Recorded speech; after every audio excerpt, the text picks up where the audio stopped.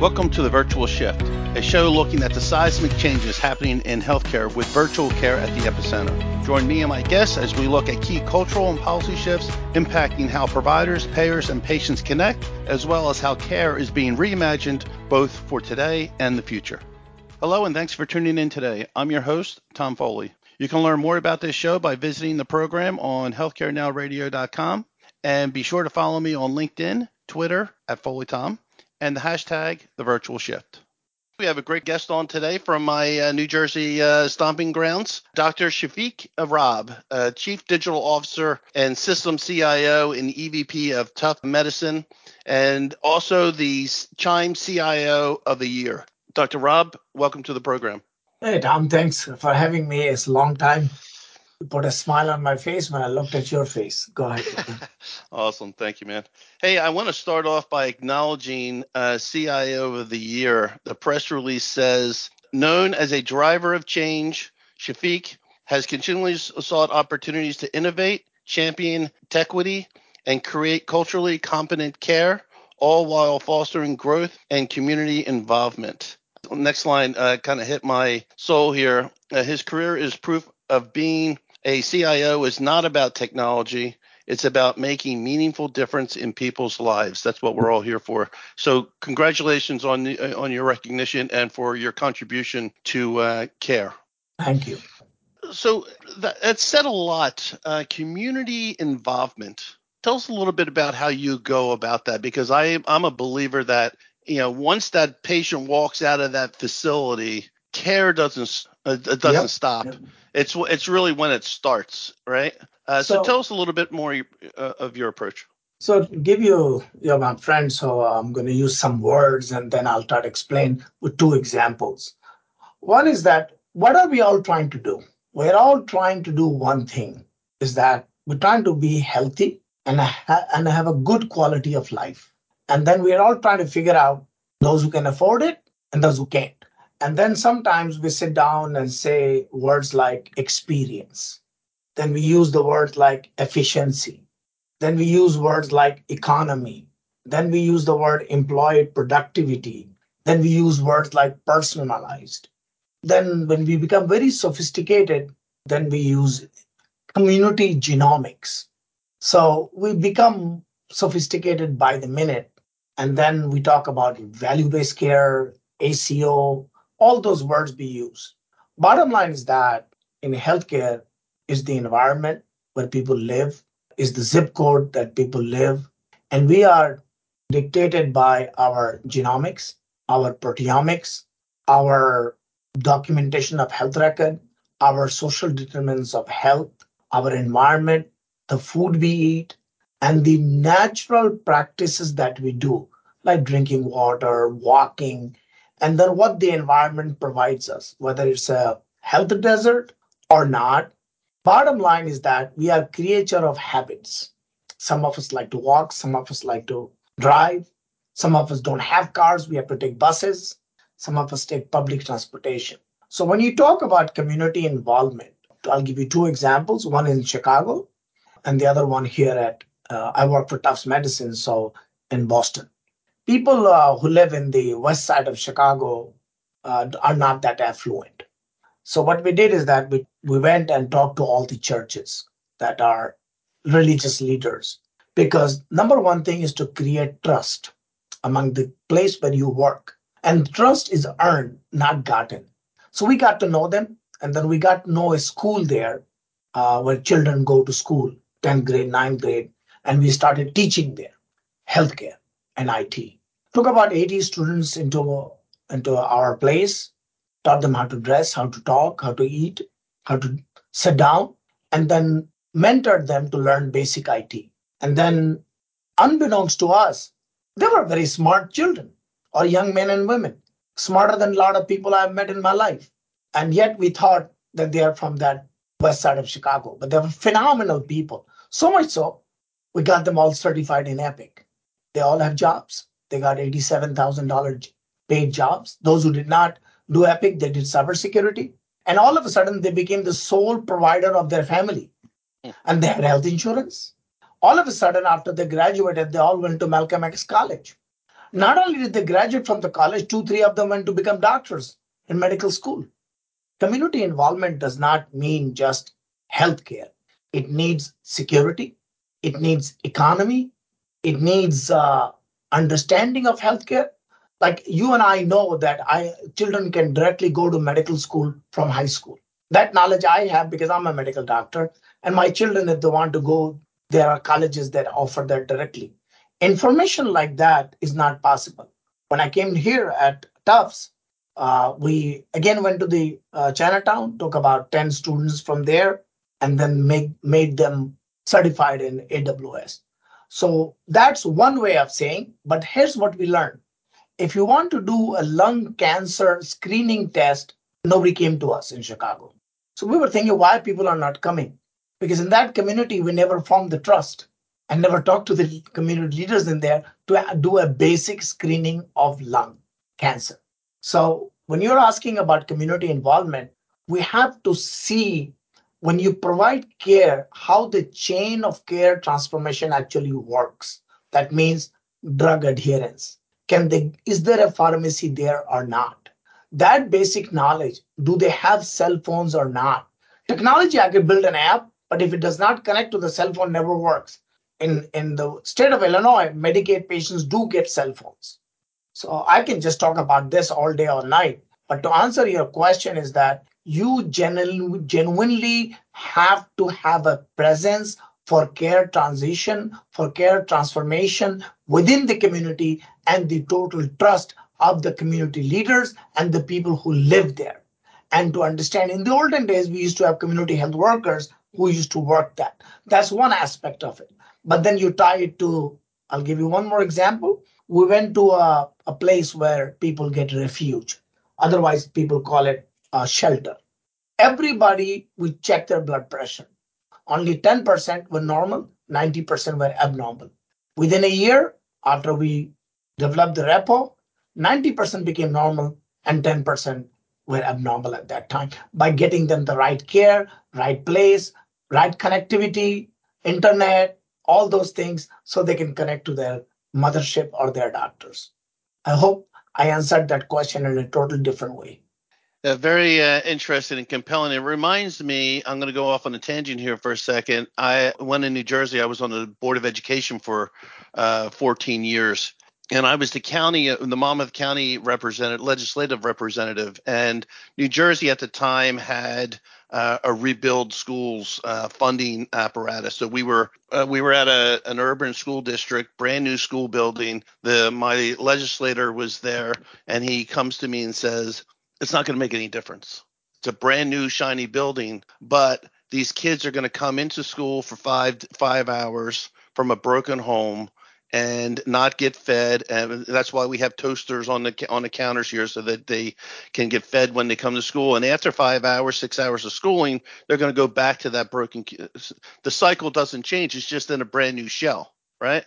That's But correct. but the point is still the same. And to your point, in that and that's actually when I went to my senator and said, hey, anytime we do school rehabilitation, if you will, by building new facilities, we have to have a corresponding economic development program in that community to kind of reshape the whole structure. It's not just about the new shell of the building. It's about the community and how they all interact and intertwine with each other. And you're saying the same thing. I'm a personal believer that the change in healthcare really comes about relative to patient engagement. It's not what happens inside the brick and mortar. As you know, the average Medicare patient, 5 chronic conditions, sees 9 different doctors, spends only 15 hours in a given year in front of their doctors. What happens in the other 8,745 hours? That's really where wellness is achieved, is when you're outside of the doctor's eye. So, how do you engage them over there to So, maximize the benefit to wellness? so I'm going to switch that to a totally different answer, and that will blow your mind away. I totally believe in AI, and I'll explain that to you in 2 seconds. Thank God for large language model. Thank God for AI. Thank God for people to understand that data is important. And thank God for higher computing. And thank God the technology has improved. what happened to us in the past, we didn't have fast acting computers. We didn't have high GPU. We didn't have those technology that would allow us to compute large amount of information. So the engagement part, the virtual part, the I'll give you an example so you can understand that in 1 second. I'm sure you take some medication. If not, I take medication. So CVS and Walgreens, they send me a text. Sometimes they say, this drug is not available. I'm calling your doctor to get it changed. Or they will say, do you want a refill? Is that correct? Yeah. Not a single doctor sends you a note, even they know when the prescription will end. Hey, your prescription needs renewal. Do you want to e-visit? Would you like to come in? Can I send you an Uber to pick you up? We don't do that. But that is now possible. That connection when you leave the home and when you leave the home and you come to the doctor, that connection after you leave the doctor and go to home is now possible. Now, why did I say AI and machine learning and all those things? Because now we have that computational power to understand me. That means it's a world of consciousness. You know me personally, my age, my ethnic origin, my habits, my place of residence, my capability to pay, all that is in place. So when you provide care to me, you can also tell me, hey, Shafiq, these are the 20 places where you can get free food, where you can get free transportation, which is provided by the government, which is also provided by that. There's a software that does that, which is on my app. So now there is an app you can access. You can send a questionnaire. So that connectivity between the provider or the hospital and the care receiver is now possible.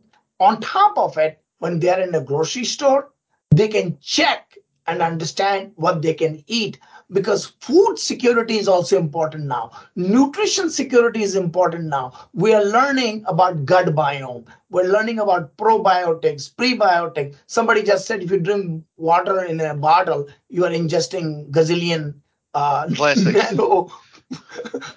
I didn't even know that, man. So I stopped drinking water bottle after that. You know what I'm saying? So that comprehension and that immediate connectivity is now possible. You see what I'm saying? Yeah. So my role in the world that you talk about community and my role, how do I enhance big health systems, big monolithic universities to bridge that gap quickly and immediately? Like even if Medicare wants to go faster, right? Fee for service and all that. Why do doctors like fee for service? Because they're used to it. That's how they got there. But if you want to make life easy and you want them to participate in MIPS, for God's sake, make the administrative overhead easy, right? Yeah. So we don't do that. We just don't do that. So thank God. Anyway, But go back but to but your at the same questions. time, when you talk about fee for service, and CMS has set this goal that all providers will be in a risk bearing program by 2030. I don't know if providers, with all due respect to providers, the general provider, that independent provider, you're in a hospital system, you have much more resources than the independent provider. I'm not sure they understand how to get to value. What's the pathway to value? And I do believe that there's programs in a fee for service, remote patient monitoring, chronic care management, remote therapeutic monitoring. These are all programs that are available today in a fee for service model that could educate the physician, and not only educate the physician on what more they can do without investing and losing dollars, if you will. And so they can see that balancing act of adopting new care delivery programs, patient outcomes, and understand how they can get to value, right? Right now, I don't think there's not a large, back when we first met, in 2008, 2009, it was about HIEs, right? Or EHRs, I'm sorry. Let's everybody adopts an EHR. Great. We're all there, right? And then we're still 14 years later, still talking about how we could share data, right? But the point is that there's no national plan, no leadership that's really driving the mindset of how we all move to value. You mentioned That's correct. CVS and Rite Aid. With all due respect to them, I don't look at them as value-based care oriented. They're very fee for service, episodic in nature, not necessarily following me all the way through my care journey. So you are 100% right. Here's what it is. We somehow think that doctor offices are 5,000 doctors. It's not like that. One doctor, two doctor, three doctor, four, five. Right. Most practices are like that. You know what I'm saying? Unless you are a hospital based, like we are, we have a clinically integrated network. We have 2,000 doctors employed, right? So in the rural America or in the urban America, if you really want, like I'm sure Medicare is trying its best. I think they have been trying for a long time, and they can make things better because they are the biggest payer. First, fee for service is very profitable. It has always been there. That's what doctors know, right? But if you want people to go towards the other side, number one, make the administrative complexity of a value based payment ecosystem simple. You Yeah. click a button, you get paid. Second, like, if you're trying to do, then transitioning upside risk only to fully accountable care is a significant jump. And many providers are challenged by it. So, how do you operationalize it? How do you get the revenue and the money to make it happen? There should be some education program for it. You know what I'm saying? Like Yeah. you're expecting a doctor who's already working 6 hours more than he should a day to figure this out. Then, there should be some kind of relationship with a specialty and subspecialty.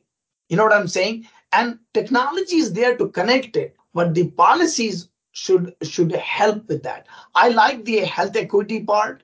I like the social determinants of health part. I like all that. I like the SOGI. I like all that the government is trying to, and I understand their intent. You know what I'm saying? But until they have a clear vision of value based payment, what exactly it means and why and how it is different.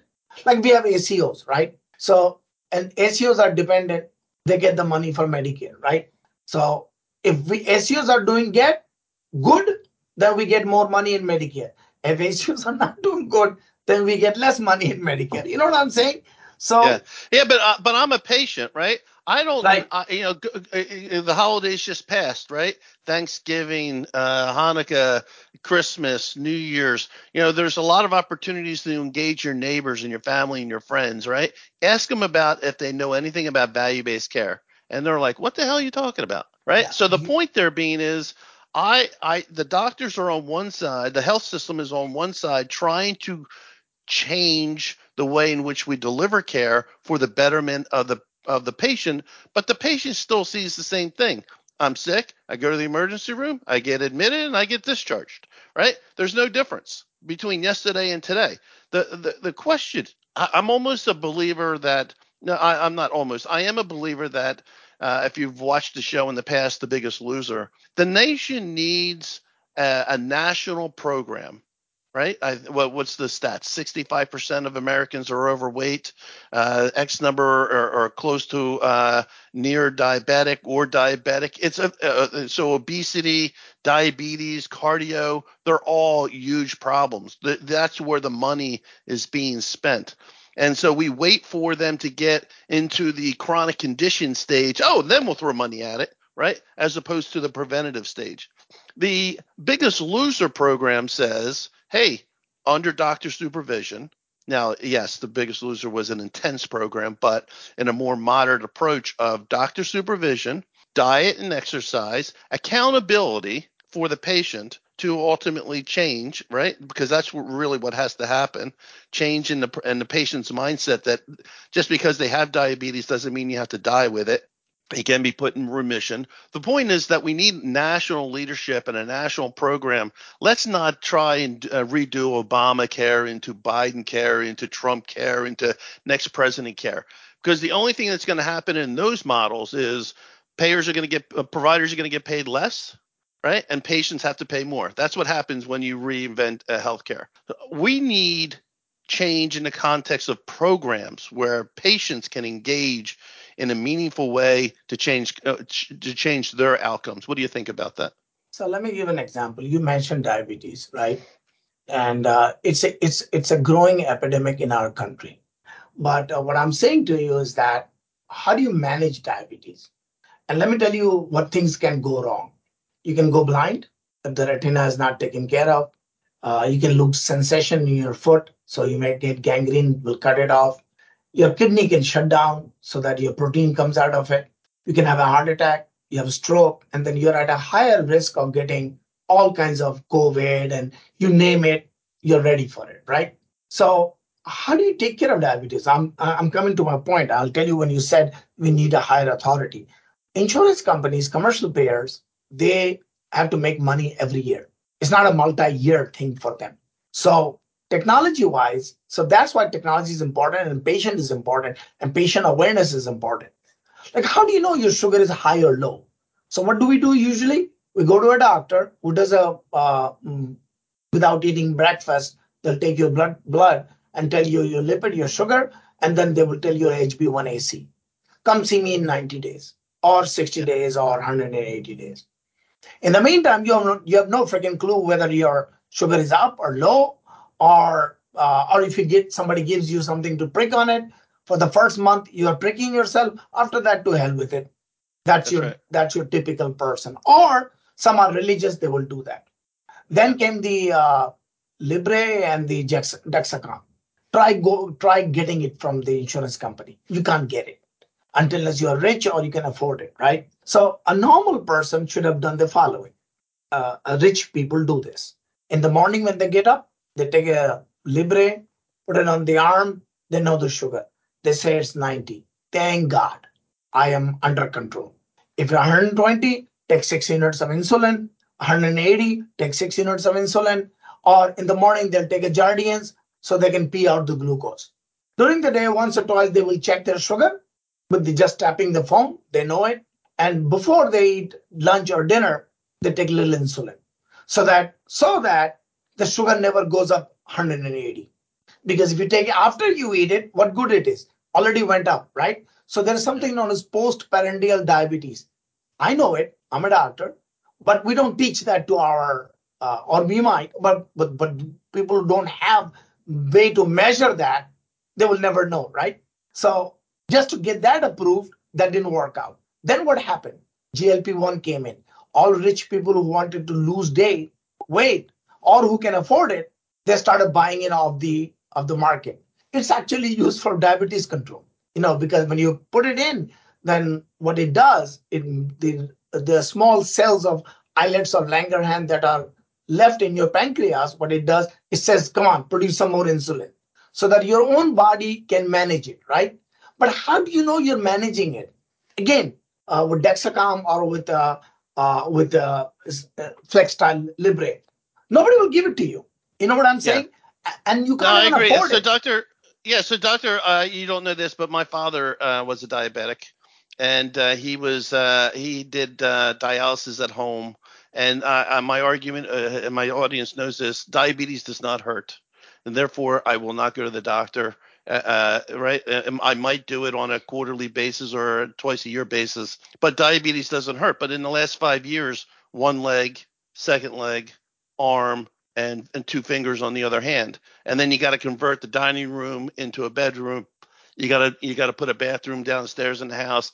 There's a whole host of ramifications, and people in the urban districts, as a previous guest had said, who is a civil rights leader, had said, "Hey, I go to the deli down in my urban neighborhood. They have 66 flavors of beer. They don't have lettuce and tomatoes and apples and oranges.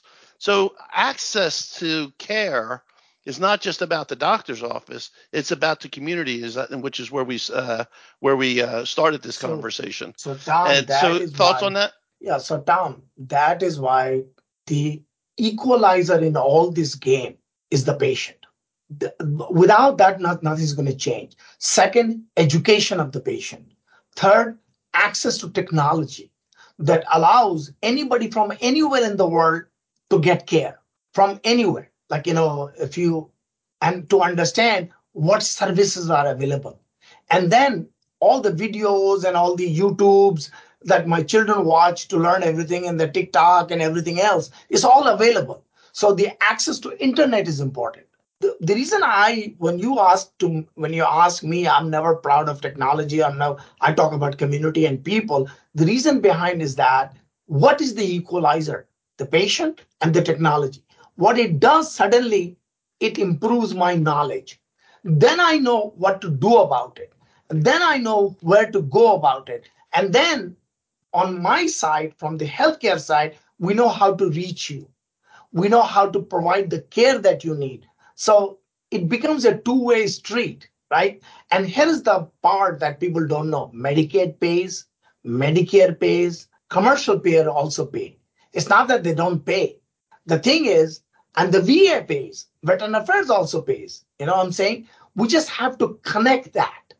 And to Yeah. connect that, and we need to connect that early, not after you lost two legs. You know what I'm saying? Yeah. So No, I agree. that's why cancer awareness, diabetes awareness. I am such a believer in AI, and thank God for virtual care. Thank God for the availability of that. That has to improve. And all this together incorporated in the life of a primary care, in the life of a nurse practitioner, in the life of a community health worker, in the life of a pharmacist, we have to allow those people also to become part of the healthcare chain. Yeah, absolutely. I'm going to have to stop it there, Doctor. I'm going to close it with amen on that one because I think you were spot on. I look forward to seeing more of what you do, and you're always welcome to come back on the program and to talk about what you're doing, how you're doing it, and further educating the consumer who listens to this program. So thanks again, Dr. Rob, for joining this program. Have a great day. Tom, thank you for having me. That's today's shift. I appreciate the audience taking the time to tune in. If you missed part of today's episode, you can tune back in at the healthcarenowradio.com at the same time, 11 a.m. or 7 p.m. Eastern throughout the week.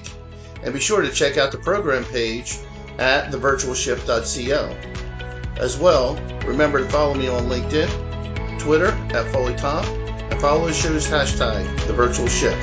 I'm Tom Foley. Until the next shift.